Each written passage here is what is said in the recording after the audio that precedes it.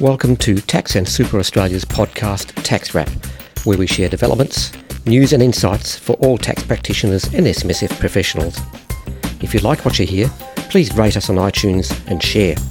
We'd love to hear back from you, so send questions and comments, even suggestions for guest speakers, to podcast@taxandsuperaustralia.com.au.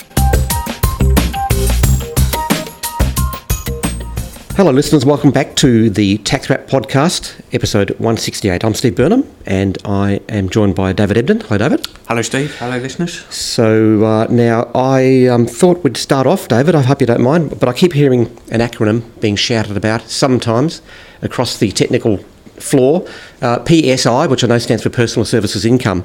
I didn't realise it was such a big deal, PSI.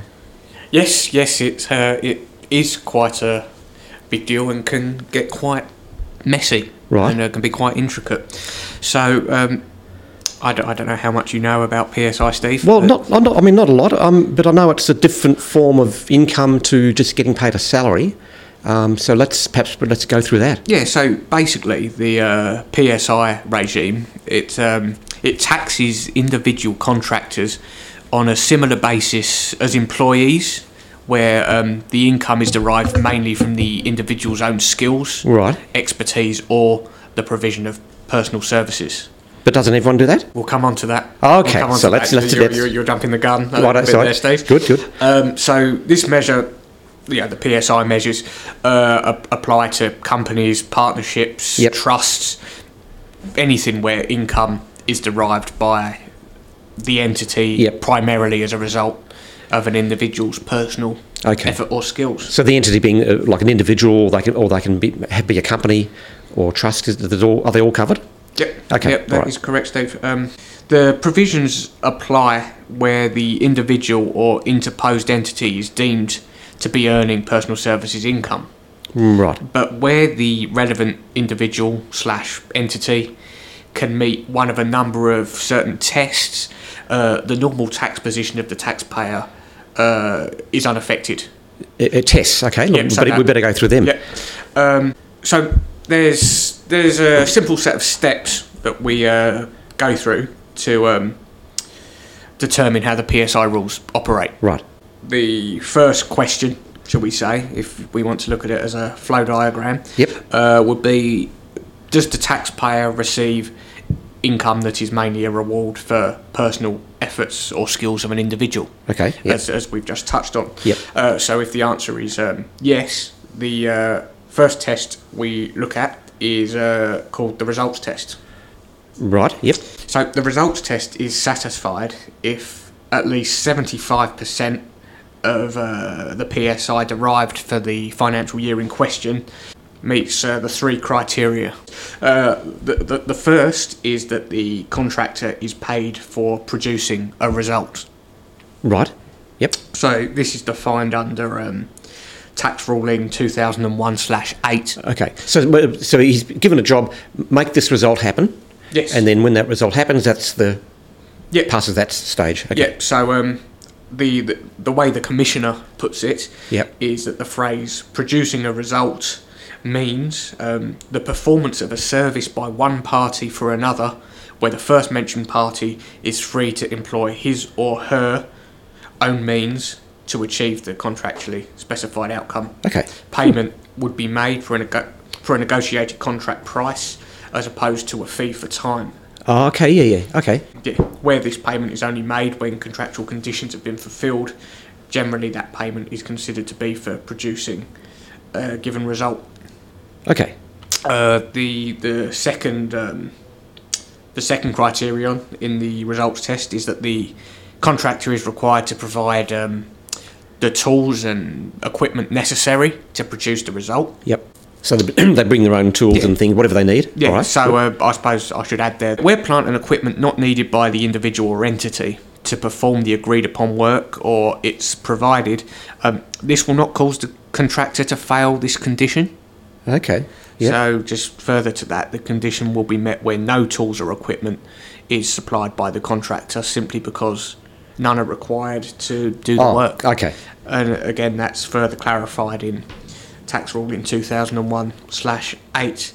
And the third and final criterion is that the contractor is or would be liable for the cost of rectifying any defective work. Oh, fair enough. Okay. So, I see how that all ties in with what they air quote results. Yeah. Okay, so there's 3 parts to the results test. Yeah, and that's all governed under a tax ruling 2001-8, if anybody wants to read further. Look it up, 2001-8. So, but before now you mentioned that's the results test, and there's 3 parts to that. There's more than just one test, you mentioned. What's the next? Correct. The next one is the 80% test. 80%.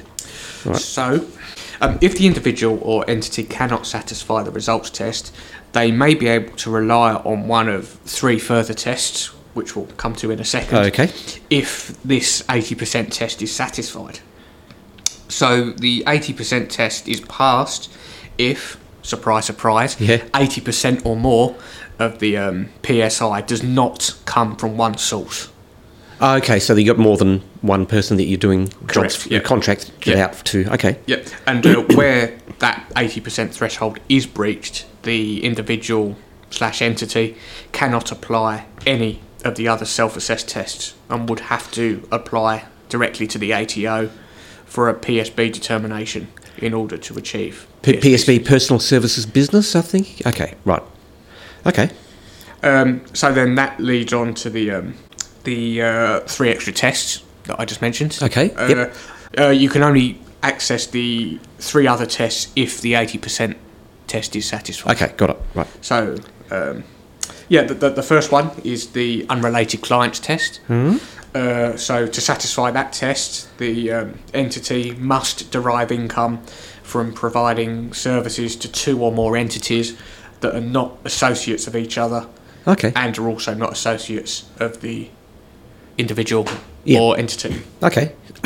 So, yes, the second test is the business premises test. Business premises test, or now what does that mean? Okay, so that test will be satisfied if at all times during the income year the individual or entity maintains and uses a business premises, firstly at which the individual or the PSE mainly conducts activities from which PSI is gained or produced. Right, PSEs, that's another one. Personal Service Entity instead of PSB, Personal Service Business. Okay. The premises is used exclusively by the individual or entity. Yep. The premises are physically separate from any other premises that is used for private purposes by the individual or PSE or any of their associates. And finally are physically separate from the premises of any of their clients or associates. Right, okay. It's important to note, I should throw in here, that the test needs to be satisfied over the entire income year.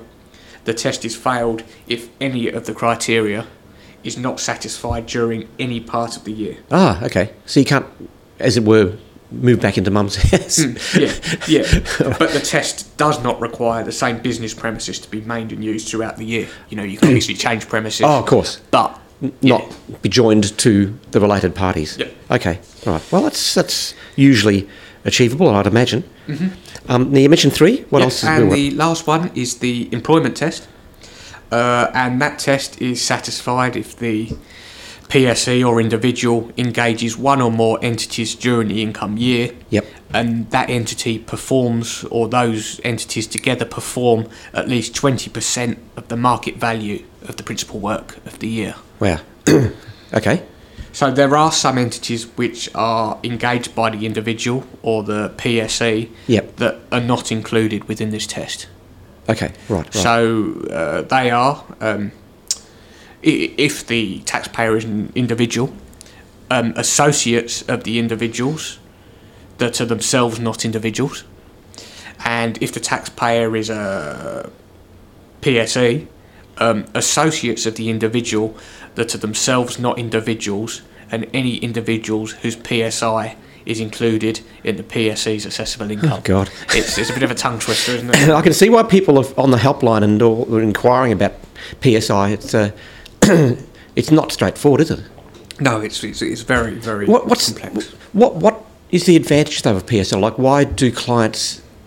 are they keen on claiming to earn PSI? Is that the again, story? if we go back to what the definition of PSI is, it's the individual's own skills, expertise, or the provision of personal services. Okay. So if you get caught within the scope of the rules, yep. That restricts what deductions you can actually claim. Oh, okay. So it's all to do what you can claim. Exactly. So yeah. So you get advantage by being classified as earning one sort of income over another sort of income. Yeah. Okay. Yeah. It must be a headache for practitioners then, if people will come to the office and say, "Hey, I want to do this." Oh yeah, it's certainly something that is always on the training table. There's plenty of webinars out there about PSI. It's funny. Actually, there's a little story, and a shout out to the person involved in the story, Bill Mavropoulos. Someone who used to work here. He actually had in his phone a picture of a number plate that he took of a car, and the number plate said "PSI sucks," PSI SUX, and ever since then I've wondered, why do practitioners dislike PSI so much? And maybe they've had a few difficult clients. Yes. Anyway. Yeah. But there you go. There you go, PSI. We know all about it. Well, we might have to listen to the podcast again because it's complicated. Yeah, we've just scratched the surface. Steve. Oh, really? That's all it is, yeah. There's more, I assume, in the tax summary. There's plenty more in the tax summary. All right, which is due out soon. Well, soonish. Anyway. End of August. Start of August, even. Start of August? Okay, well, that's something to keep an eye out for. That's good. All right, David, thanks very much. Pleasure, Steve. Thanks, listeners. Please stay tuned. We'll be back in a few seconds.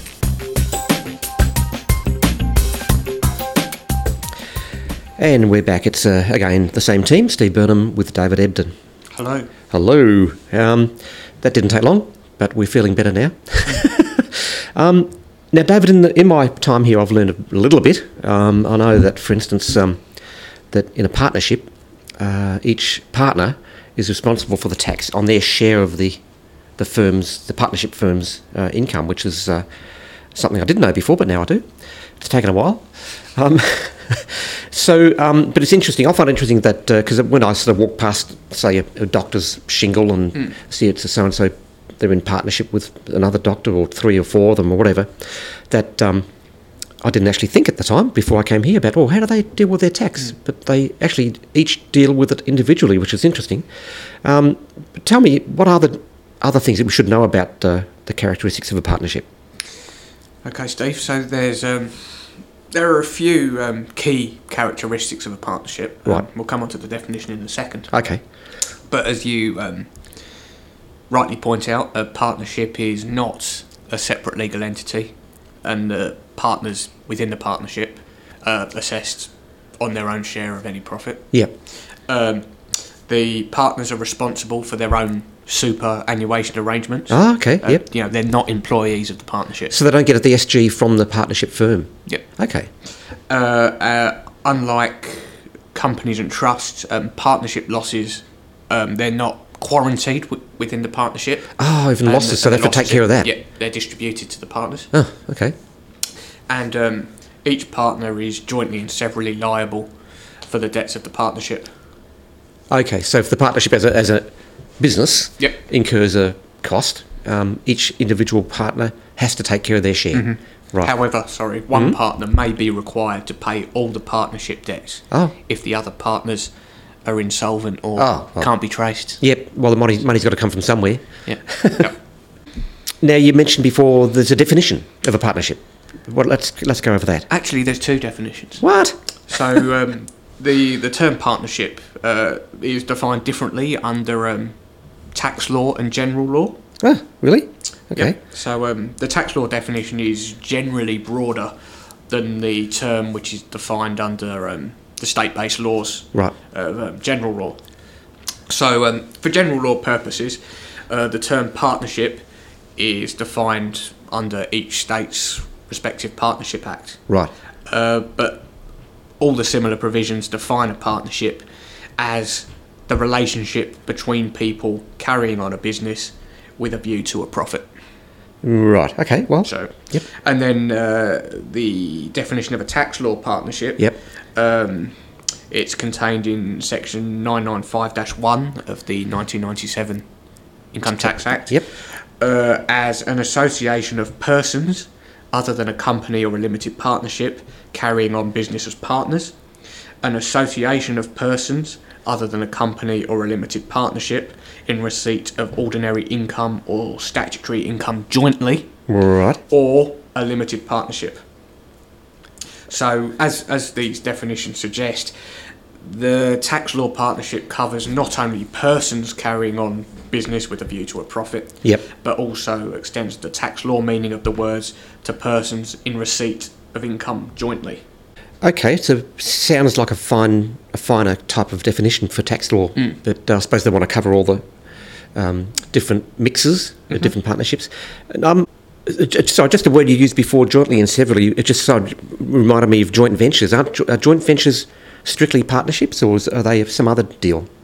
No, so unincorporated joint ventures are purely contractual arrangements to share product. Yep. And are generally not a partnership agreement under, well, either general or taxation law.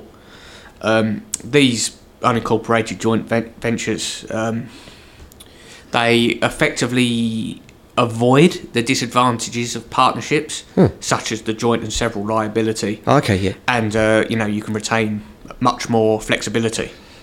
Yep. And, the parties are taxed separately. Right. So I suppose to sum it up in one essential difference between the unincorporated joint venture and a partnership is just purely the absence of an agreement to share profits and losses and the absence of that mutual agency. Right. Okay. That's so. Sorry, you just said an agreement. Is that how you? I mean, if you're asked by the ATO, we'll prove you're in a partnership. Is that the thing that does it? There's a few factors. There's no one clear-cut answer. Yep. Obviously, a partnership agreement is always nice to have, especially if there's legal disputes further down the road. Yep. The ATO's view of what constitutes a partnership is set out in Taxation Ruling 94-8, if anyone wants to read further. 94-8, yep. Yep. In particular, the key factors are the intention, the intention to act as partners and create a profit. Yep. And there's some conduct evidence such as joint ownership of assets, registration of a business name, joint business account.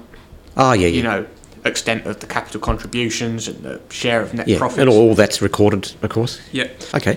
So now I briefly touched upon in the introduction to this segment about the tax treatment. Each partner takes care of their own. Is there any more to it than that I understood it? It's not as complicated as the PSI we were talking about earlier, but it's not as straightforward as some may think. As you rightly point out, a partnership doesn't pay income tax. Right. Each partner is taxed in their individual capacity on their share of the net partnership income at the appropriate tax rates. Yeah. Okay. So I was going to say, so they can manage their own tax by doing that. I mean, they might be a trust but that's good to know. So the partner's share of the net income, or taxable income, if you're so inclined, of the partnership is assessable, even if not all of the profit is actually withdrawn.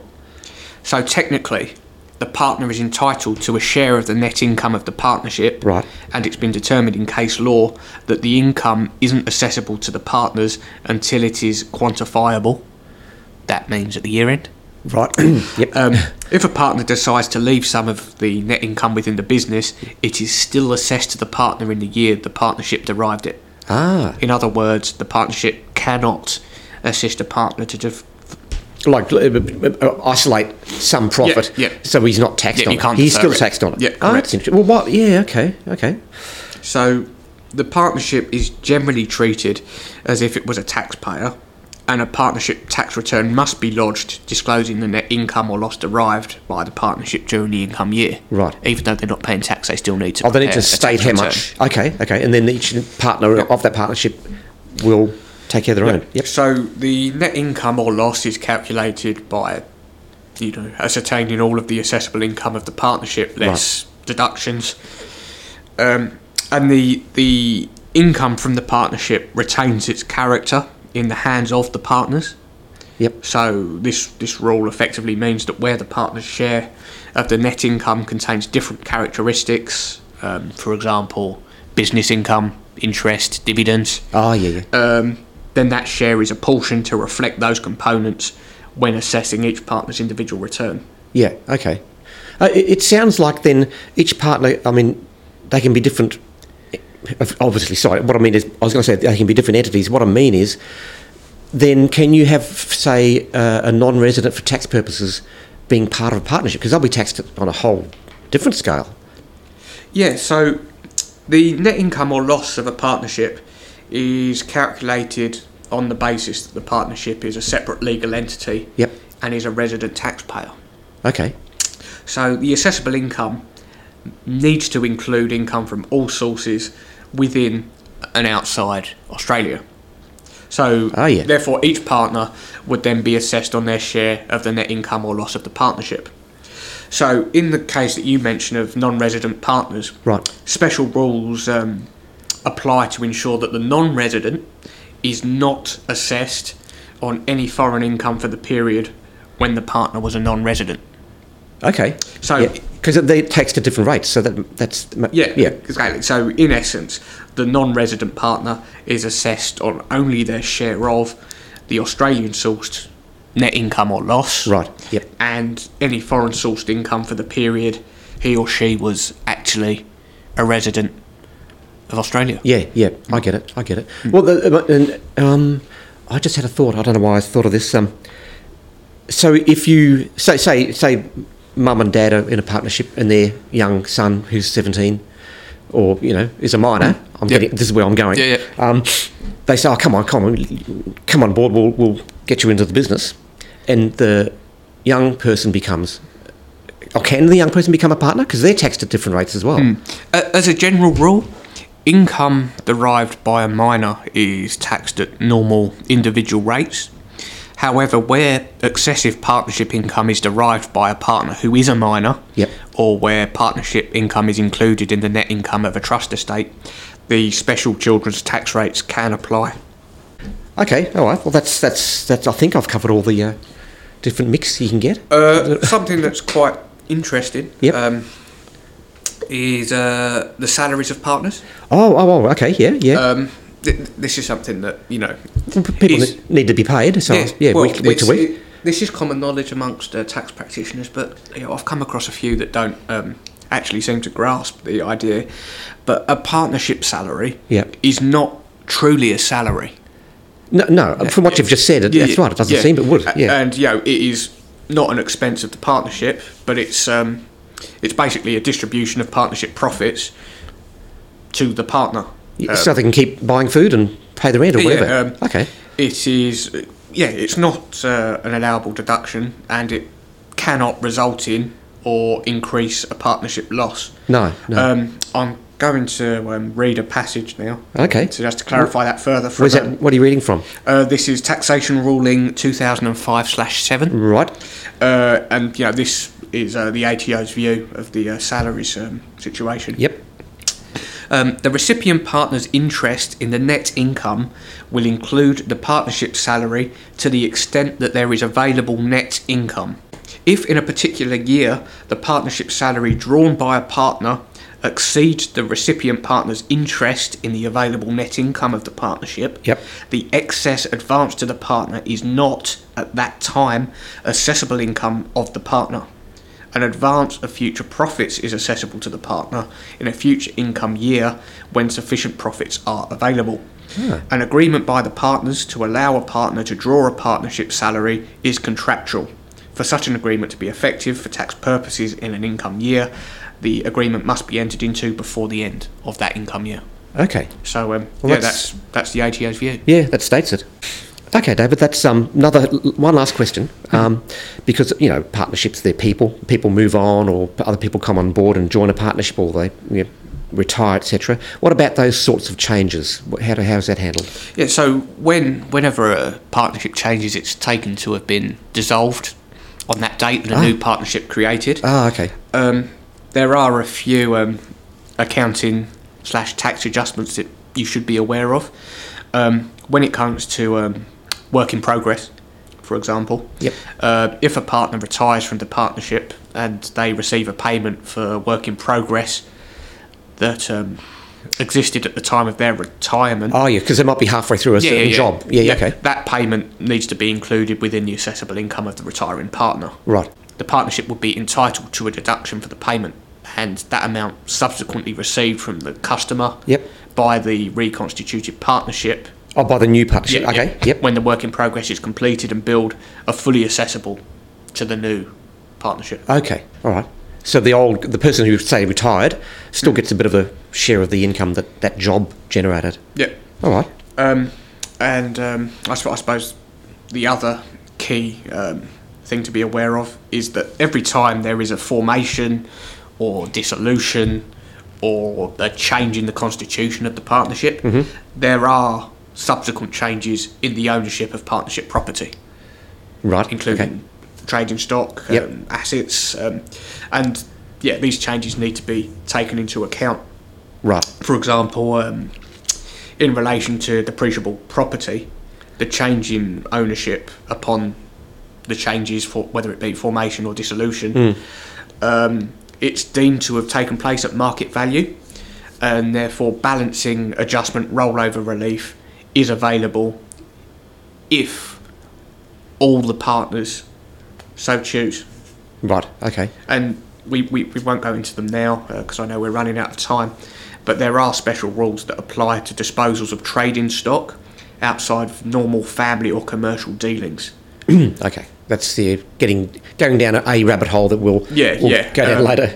And just if anyone does want to know more about these, they generally apply on the death of a partner or changes in a partnership where the former partners retain a 25% interest in the new partnership. Okay. So that it's not an uncommon occurrence, but it's certainly a discussion for another day. Yeah. Yep. Okay. Maybe around Christmas time we'll talk about what happened to Marley and Scrooge when Marley actually died. Yes. What was left of the business. Yes. Anyway, one for later. Okay. Thanks again, David. Thanks for being with us, listeners. Please hang around. We'll have a little musical break and be right back.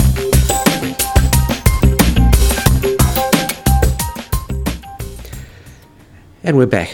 I'm Steve Burnham once again with David Ebden. Hi, David. Hello. Now, David, it's fortuitous in the end that in the last segment, towards the end, I mentioned we're talking about partnerships, and I don't know why I brought up Jacob Marley and Ebenezer Scrooge from the Charles Dickens story A Christmas Carol.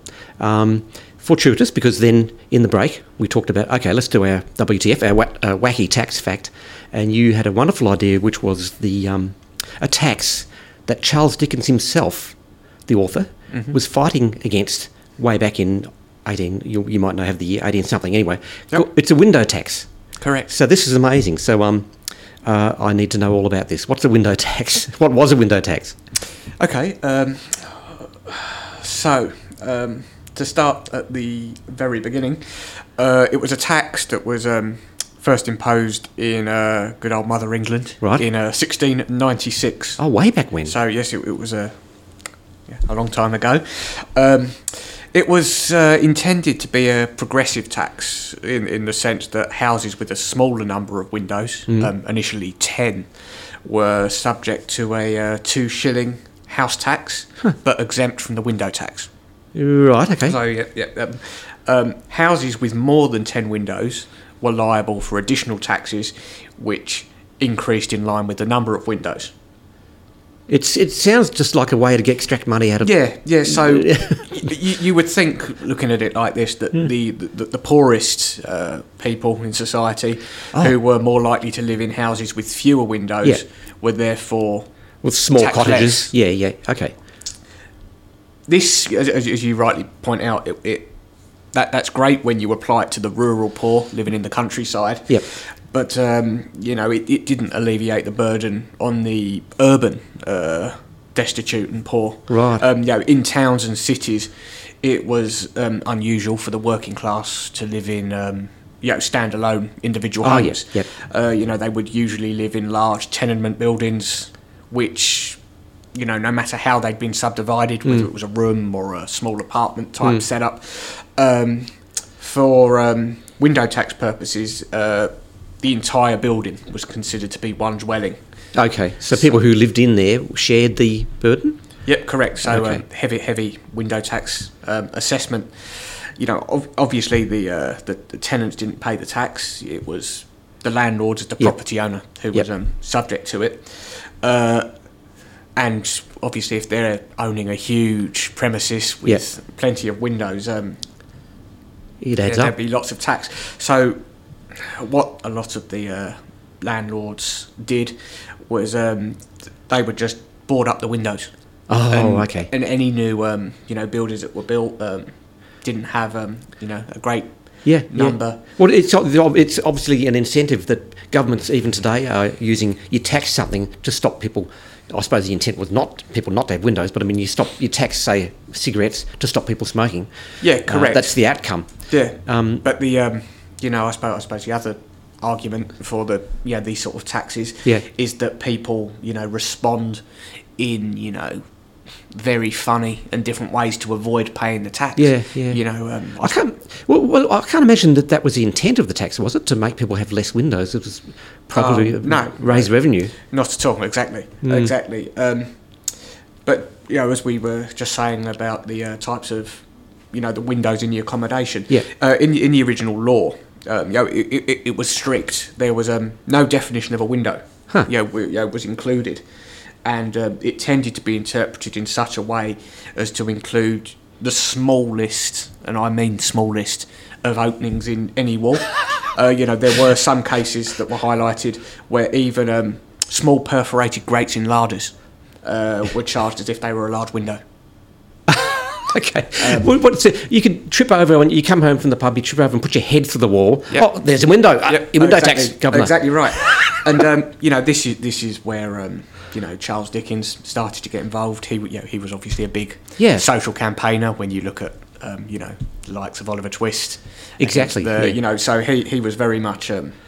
Especially if people are boarding up their windows to avoid the tax. I think around Charles Dickens' time there was a lot of concern about disease being carried by. What was the word? It was sort of airborne. Yeah. They had it wrong, but that was the feeling that things were carried in the air. That the less fresh air you have in a house, of course, the unhealthier it is. In theory. It's amazing. By Charles Dickens' time, so this tax has been around for 150 years or more. Okay. So I suppose just a few more smaller details. Okay. About the yes, please, tax. Because this is wacky tax fact segment. So so. As I said, it originally came in the late 17th century. Yep. It was changed in 1747, where houses with fewer than 10 windows paid no tax, as I touched on. Yep. Those with 10 to 14 windows paid 6p per window per year. Mm-hmm. So, as a result, the cost of having a 10th window was that you also had to pay tax on the other 9. Oh, of course. Okay. So when you hit that threshold, as it were. Yep. Okay.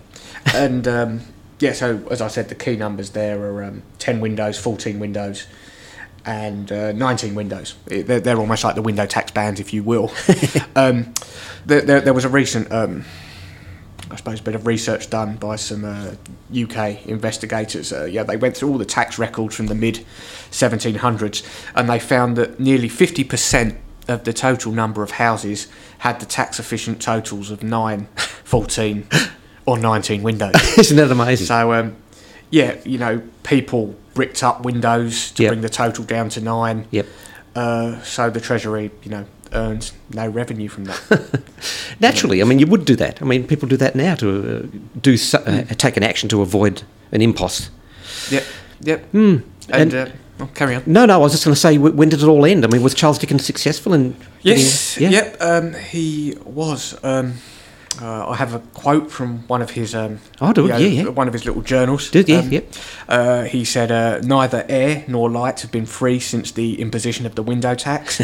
We are obliged to pay for what nature lavishly supplies to all, at so much per window per year, and the poor who cannot afford the expense are stinted in 2 of the most urgent necessities of life." So, as you say, that was he wrote that in 1850. So it was still going by then? Yep, and it was abolished shortly after 1851. Okay. I think so. Yeah, there you go. Yeah, so the tax lasted, as you say, about 155 years. Yep. Yeah. And and it's not proven, but one of the theories is that the phrase daylight robbery actually comes from Daylight robbery, of course. comes from this window tax, with obviously people losing in their reference to the government, daylight robbery. That's an amazing. Yeah. But that's just one of the theories. It's not fact. No. It's just it nicely fits in. Yeah, a wacky tax theory, like the Jacob Marley and Ebenezer Scrooge thing about the partnerships. It all ties in. It all ties in together. Yes. In our wacky world. Okay. Thanks, David. Pleasure. Thank you, listeners. I think we'll wrap that up for this podcast. Please return next time.